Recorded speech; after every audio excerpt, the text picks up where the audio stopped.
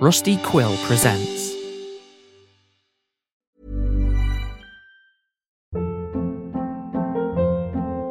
Hold up. What was that? Boring. No flavor. That was as bad as those leftovers you ate all week. Keke Palmer here, and it's time to say hello to something fresh and guilt-free. Hello Fresh. Jazz up dinner with pecan-crusted chicken or garlic butter shrimp scampi. Now that's music to my mouth. Hello Fresh. Let's get this dinner party started. Discover all the delicious possibilities at hellofresh.com. This Mother's Day, celebrate the extraordinary women in your life with a heartfelt gift from Blue Nile. Whether it's for your mom, a mother figure, or yourself as a mom, find that perfect piece to express your love and appreciation. Explore Blue Nile's exquisite pearls and mesmerizing gemstones that she's sure to love. Enjoy fast shipping options like guaranteed free shipping and returns. Make this Mother's Day unforgettable with a piece from Blue Nile. Right now, get up to 50% off at BlueNile.com. That's BlueNile.com. Many of us have those stubborn pounds that seem impossible to lose, no matter how good we eat or how hard we work out. My solution is PlushCare. PlushCare is a leading telehealth provider with doctors who are there for you day and night to partner with you in your weight loss journey. They can prescribe FDA-approved weight loss medications like Wegovy and Zepbound for those who qualify.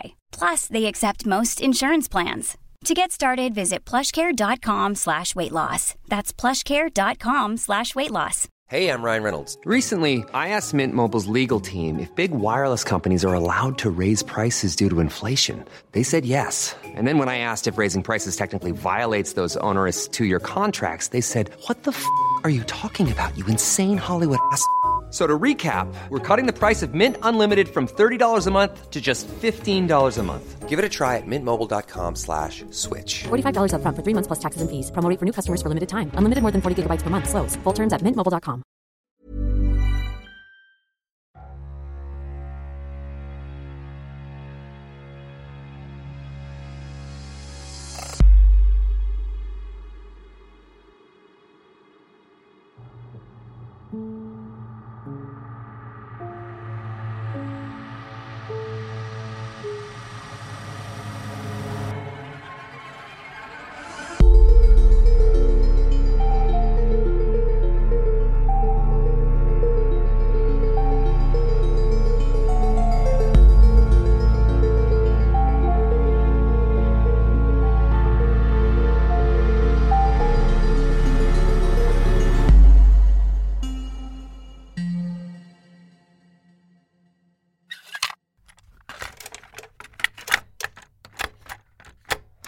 Listen, I don't care how many times you say please. It's a 12-pack, right? There's 4 of us.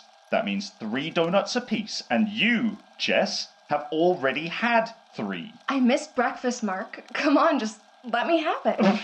Forgo my claim to the last donut? Are you joking? Ideally, yes. Should we break this up? No, absolutely not. Probably. Nope. You touch that apple fritter, and you're dead to me. All right, screw it. I'll just take it then. Get your grubby mitts off my donuts. But you aren't even eating it right now. Look, I told you. I'll be hungry later. I'm saving it. Look, I'll eat it in a bit. What is so hard to understand? Attention! Excuse me? I said, attention? No, not the... Attend this. Yes, what the heck are you doing? Oh, not the donut. All right, now that we're all acting like adults. Don't be a spoil sport. It was funny. Funny? Tell that to my apple fritter that's slowly sliding down the wall. I don't know about you, but I found it hilarious. Right? Despite nearly hitting me. Come on, it was funny. No, Jess. A joke is never funny when it comes at the expense of an apple fritter. Mark, I'm sorry. Do whatever you want with the maple dips or the long johns, but you leave the apple fritters be. They deserve better. Oh my God. Mark, we'll buy you an apple fritter when we're done here, okay? Sound good? To start. Sorry, Dee. I thought it was funny. It was. I'm just a little on edge. I slept funny on my neck last night, and I actually don't worry about it. You know, did everyone come prepared today? Oh, about that. Oh, looks like Mark forgot his homework again. Alright, well, thanks for the vote of confidence, Cole, but no. No, actually, quite the contrary. I wrote something. You what? Come on, you're not the only one who could put ye old pen to paper. And since we were looking to shake things up and try to spread our tendrils through the exchange, I thought it couldn't hurt. Good for you, Mark. Oh, no, don't bother sucking up. It's friends off until I get my replacement fritter. All right, I'll hold praise till later then. Well, good. You do that. All right. Alright, fritters aside, we want to go forward with this plan? What do you say?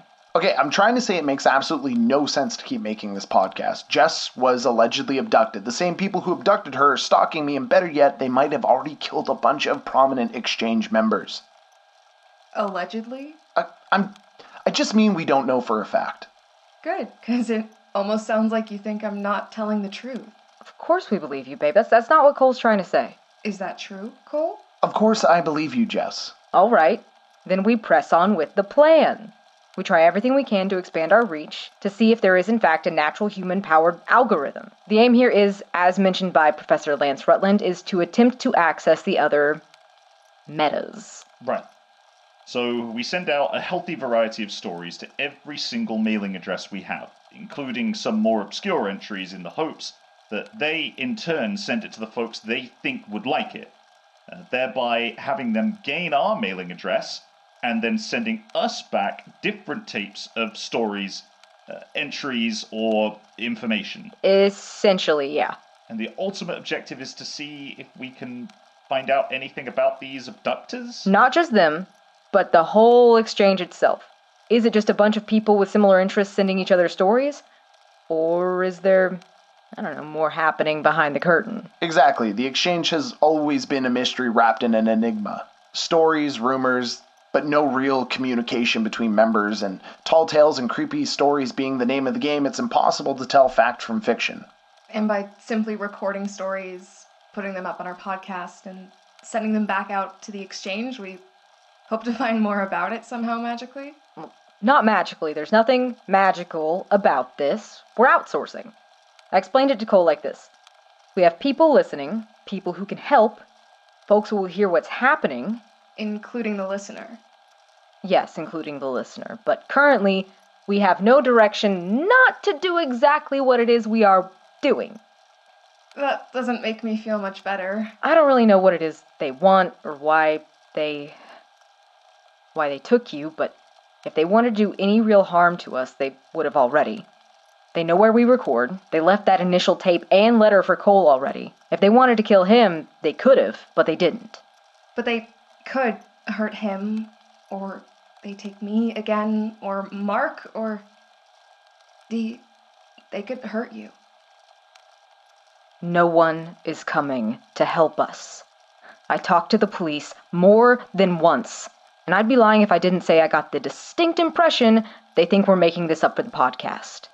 The only thing we can do now is try to be proactive and play whatever game it is that we've unknowingly entered into. They don't believe us? They're still treating it as an abduction because they have to, but when I went to ask if there was anything they were doing to keep you safe at the moment, the two officers I met just looked at each other like I just walked into an inside joke, so... No, I don't think they believe us. A lot of good they are, then. No kidding. So it's time for us to go on the offense here. To throw whatever we can at the wall until something sticks. Who's first, then? I think I know where to start. Oh, yeah? Yeah, one of the pre-recorded entries I have. Ah, finally bringing out the premium goods, huh? Well, it's just a lot different than what we've done so far, and might be exactly what we needed for this, experiment.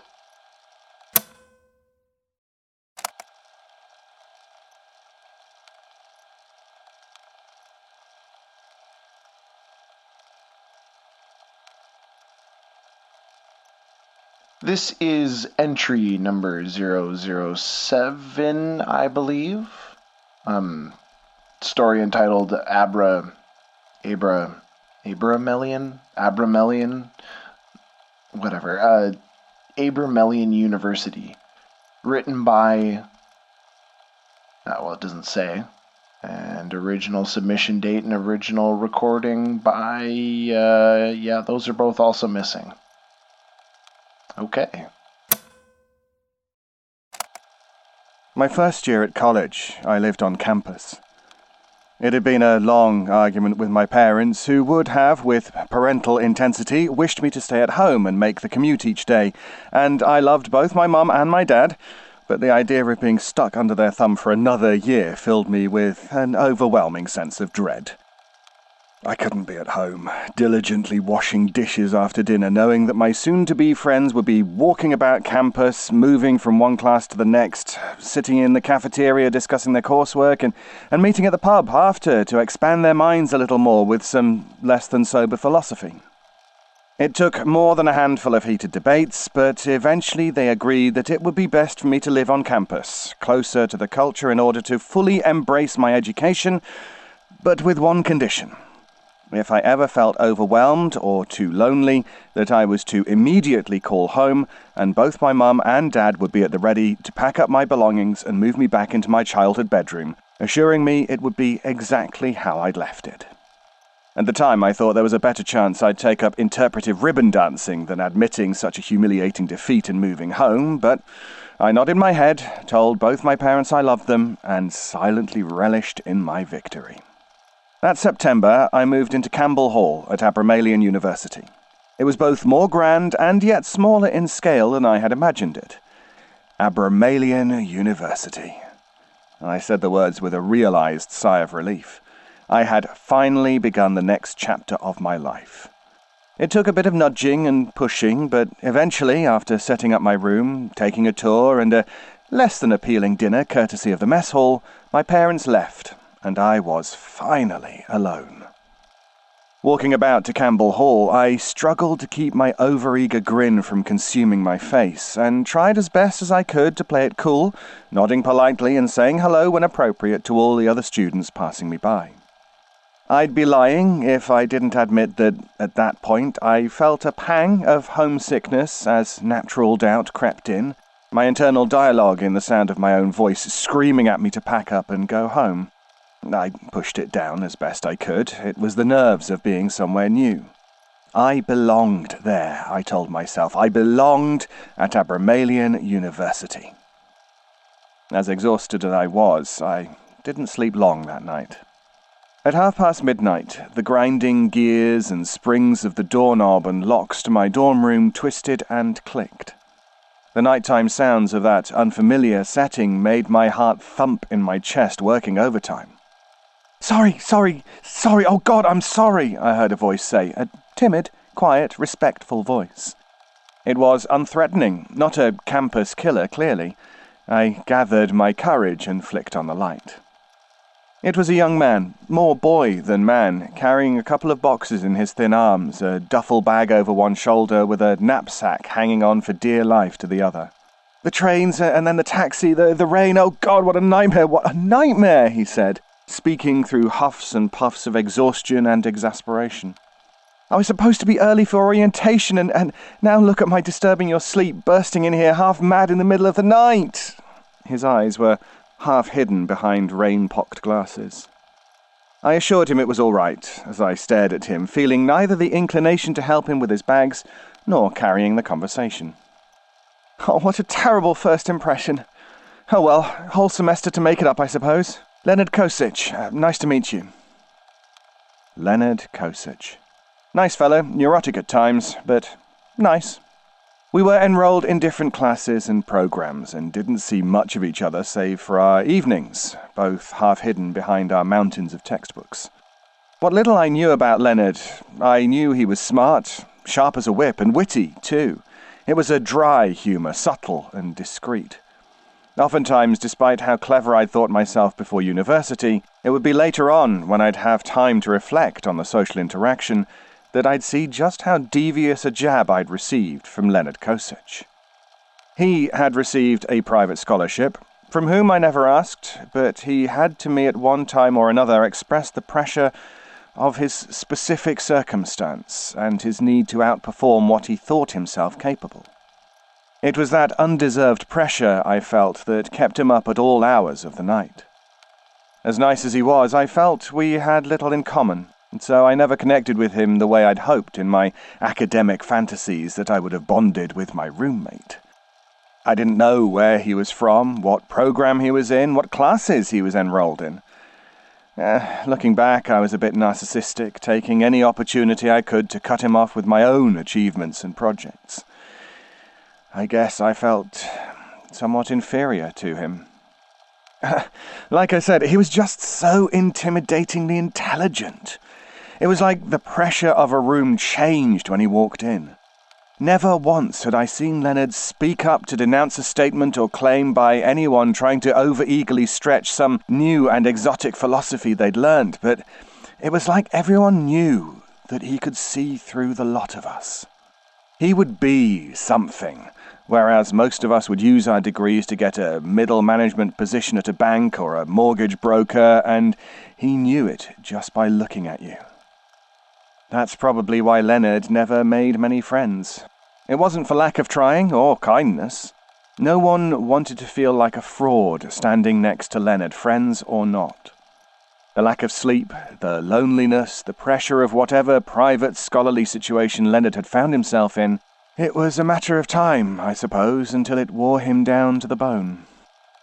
As we got closer to Christmas break, I saw less of him about campus and our dorm, and when I did see him, the bags under his eyes seemed to extend their reach nearly to his cheekbones that held the rest of paper-thin skin up like a tent pole. He hadn't been eating, I assumed, the pressure of exams mounting. I should have spoken to someone about it, dragged him to the counsellor's office, suggested medical leave to his department head, but I was simply too busy myself. Too busy to care much beyond a shake of the head and a little sucking of the teeth as if to say, what a shame, he should take better care of himself. The night before the start of exams is an odd night, quiet, uncanny, empty. Everyone on campus holed up in their dorm rooms or squirreled away in whatever little quiet nook and cranny they can find. I was on the search for one such nook and cranny to tuck myself into, far away from the sun, with only my wristwatch to tell me the time I had left. The usual rooms on the main floor of the library, as well as in the furthest most wind of my department, were occupied, so as all students before me, I moved into the quieter, older limbs of the university, looking for some obscure and forgotten nest to lock myself away in. Pushing through a stairwell door at the easternmost stretch of the Ancient Languages building, I descended into an isolated stretch of basement, which, I had heard at one point, had been used for some long-defunct program. Exiting the stairwell, the room ahead of me was pitch black. I patted my hand along the wall to the left of me and found a switch that, with a click, turned on a long, spaced-out string of incandescent bulbs dangling from the roof, as if they were an afterthought in the construction of this hidden recess of academia. I moved from room to room looking for a desk and a light, something to sit at. That's always a challenge. Find both a chair and a desk together. Somewhere to sit and something to lean over. Something that accommodates the primal stance of hyperfixating as best you can on the text below your nose. I turned the corner, making my way around the horseshoe-shaped corridor of rooms, when I saw a light coming through the small window of a door up ahead. Not knowing what it was and too tired to care, but curious enough to investigate, my idle mind resting and waiting for the trauma it was about to endure, thought it might have been a flickering vending machine, or perhaps a proper study room with walled-off desks and an overhead projector. I walked to the door, rubbing my eyes as I went, and twisted the knob and half jumped out of my own skin when the overwhelming rush of static sounds assaulted the silence of that forgotten stretch of rooms. My eyes squinted against the overbearing light of a television screen filled with snow and static. No desks, no lamps, no chairs, just a television on a short, squat AV cart, and Leonard Kosic, eyes wide open and unblinking, staring directly into the chaos of it. My skin squirmed about on my bones and the hairs on my neck raised. It was unsettling, to say the least, the sight of him there. I had barely seen him for the past couple of weeks, and then there in that basement, nestled away like a rat in the bowels of the university, was Leonard Kosic, but staring into a static screen, volume full blast. "Leonard," I said gently. Leonard, what the hell are you doing? He didn't respond. He didn't so much as blink, his pupils dilated, completely consumed by the bright television in front of him.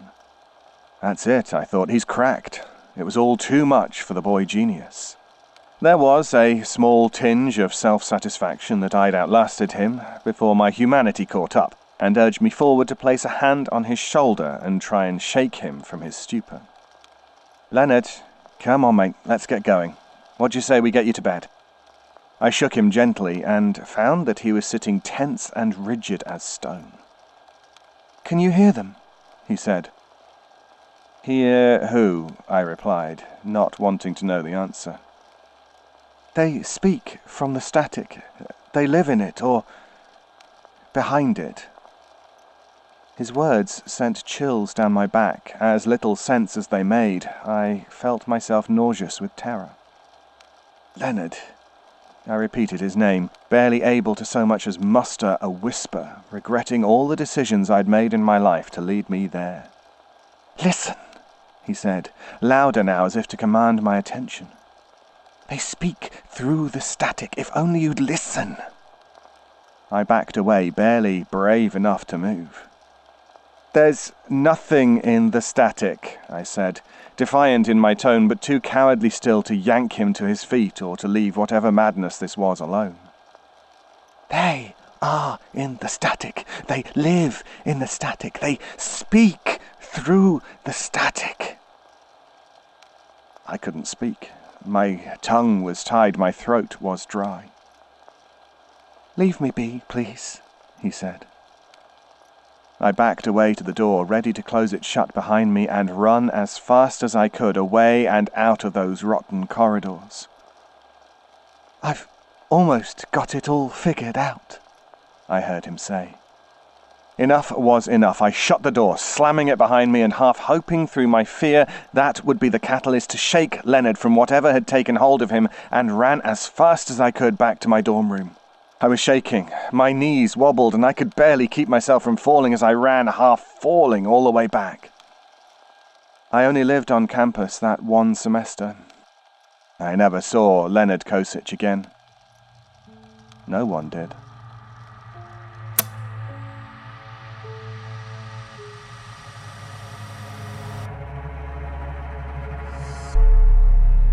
Tiny Terrors is an anthology horror podcast produced by Pulp Audio and licensed under a Creative Commons Attribution Non-Commercial Share-alike 4.0 international license. This episode was directed by Cole Weavers, with sound production and editing by Mike LeBeau. To find additional information or to join our Patreon for additional content and ad-free episodes, visit our website, www.tinyterrorspod.com. Follow us on Twitter, Instagram, and Facebook at Tiny Terrors Pod. Or join the Pulp Audio Discord by clicking the link in the description below. Rate and review us on Spotify and Apple. And finally, thanks for listening.